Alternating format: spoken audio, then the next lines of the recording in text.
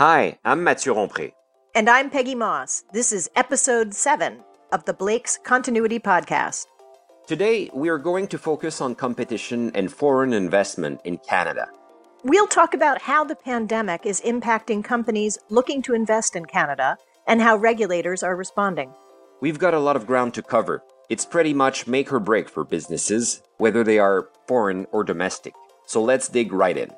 Let's welcome Julie Soloway and Navin Joneja, partners in our Competition, Antitrust, and Foreign Investment Group.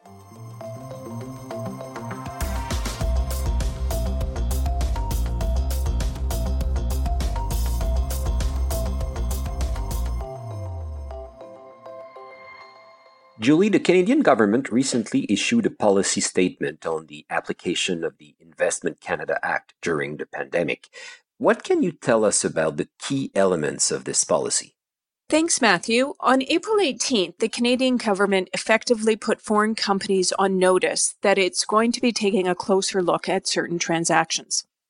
They announced that investments related to public health or the supply of critical goods and services will be subject to enhanced scrutiny under the Investment Canada Act. We expect that this will be interpreted quite broadly, and it will likely capture investments relating to energy and utilities, IT and telecoms, food, water, transportation, and potentially many other sectors.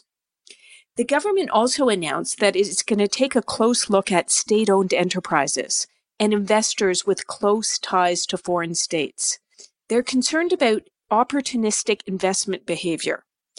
And that basically means that during the pandemic, while all these companies in Canada have quite low valuations, they're concerned that foreign companies might come in and try and take advantage of these declining valuations and gobble up these companies under the thresholds. So in light of this, the government has recommended that foreign investors file notifications at least 45 days before closing to mitigate the risk of a post-closing review. Investors would be wise to canvass the possibility of potential national security issues early on in a transaction. And for transactions that do raise potential risks, investors should establish a proactive strategy for addressing these issues. Navin, could you give us a sense of how this will impact timelines for approval?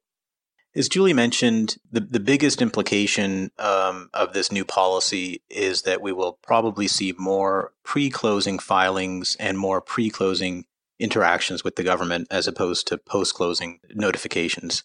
Basically, under the Investment Canada Act, once a notification is made, the government has 45 days to tell the investor whether or not they're going to initiate a national security review process. And a fairly standard practice had been to make these Investment Canada Act notifications after closing, mainly because the risk of a national security review was fairly rare, fairly identifiable, and it was only in the more extreme situation that you might have a filing made pre-closing.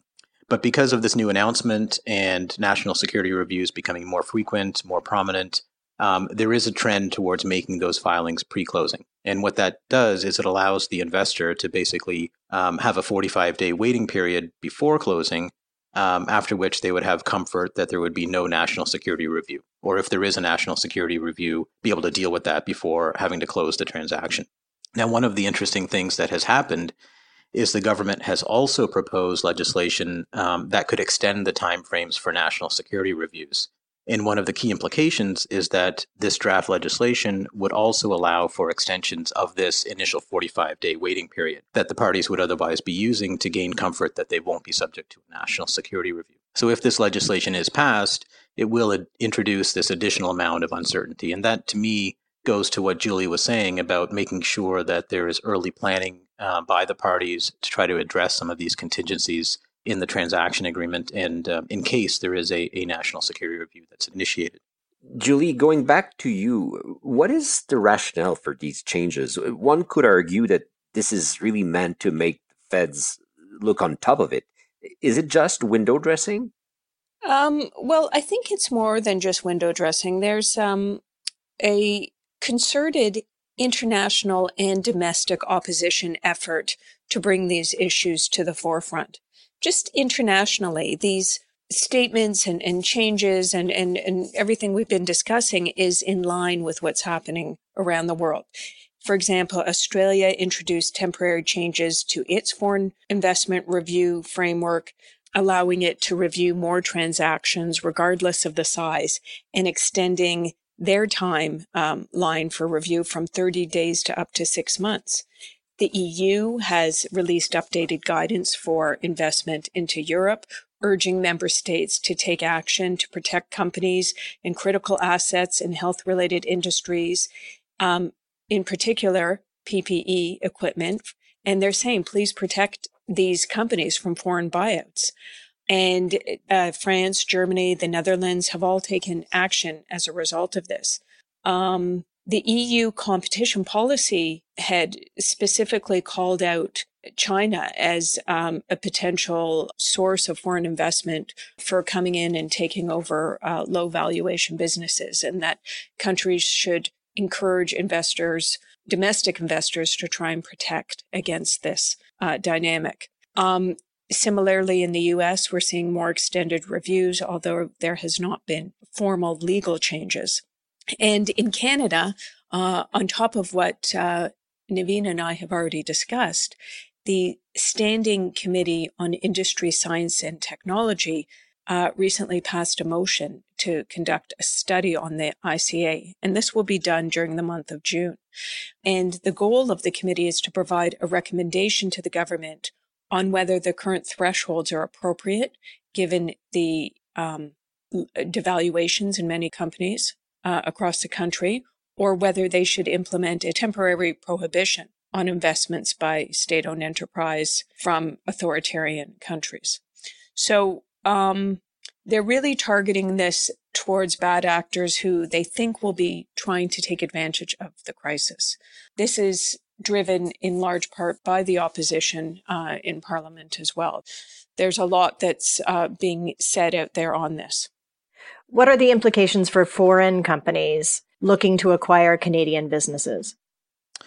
Yeah, all of these developments do have important implications for foreign investors and Canadian businesses that are considering a merger or an acquisition. From a practical perspective, I would really put them into two categories. First of all, parties to a transaction need to really expand the areas or the consideration of the areas that could be subject to enhanced scrutiny under the Investment Canada Act and the national security provisions in particular. So we're no longer just talking about what one might consider as sort of a core national security industry, defense-related items or extremely sensitive technologies and so on. But there is a need to now sort of expand that thinking into things like critical infrastructure because of this new announcement that Julie was discussing, public health-related industries, and certainly COVID response-related businesses probably need to have that extra thought given as to whether or not there is going to be a process under the Investment Canada Act. That type of planning and thinking is certainly one practical implication of these new announcements.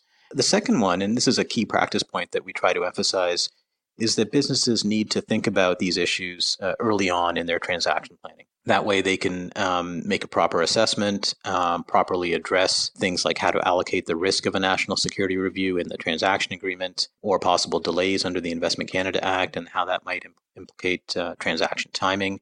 But the key is early planning allows for those issues to be addressed so there's no surprises down the road. So those are what I would say are the two key practical implications of these new developments under the Investment Canada Act. Thank you, Julie and Navin, for taking the time to talk with us today. You've helped us make sense of complicated territory. Listeners, if you'd like more information on this topic or any other legal issues related to the pandemic and how we successfully emerged from it, please check out our website. Until next time, stay safe and stay well.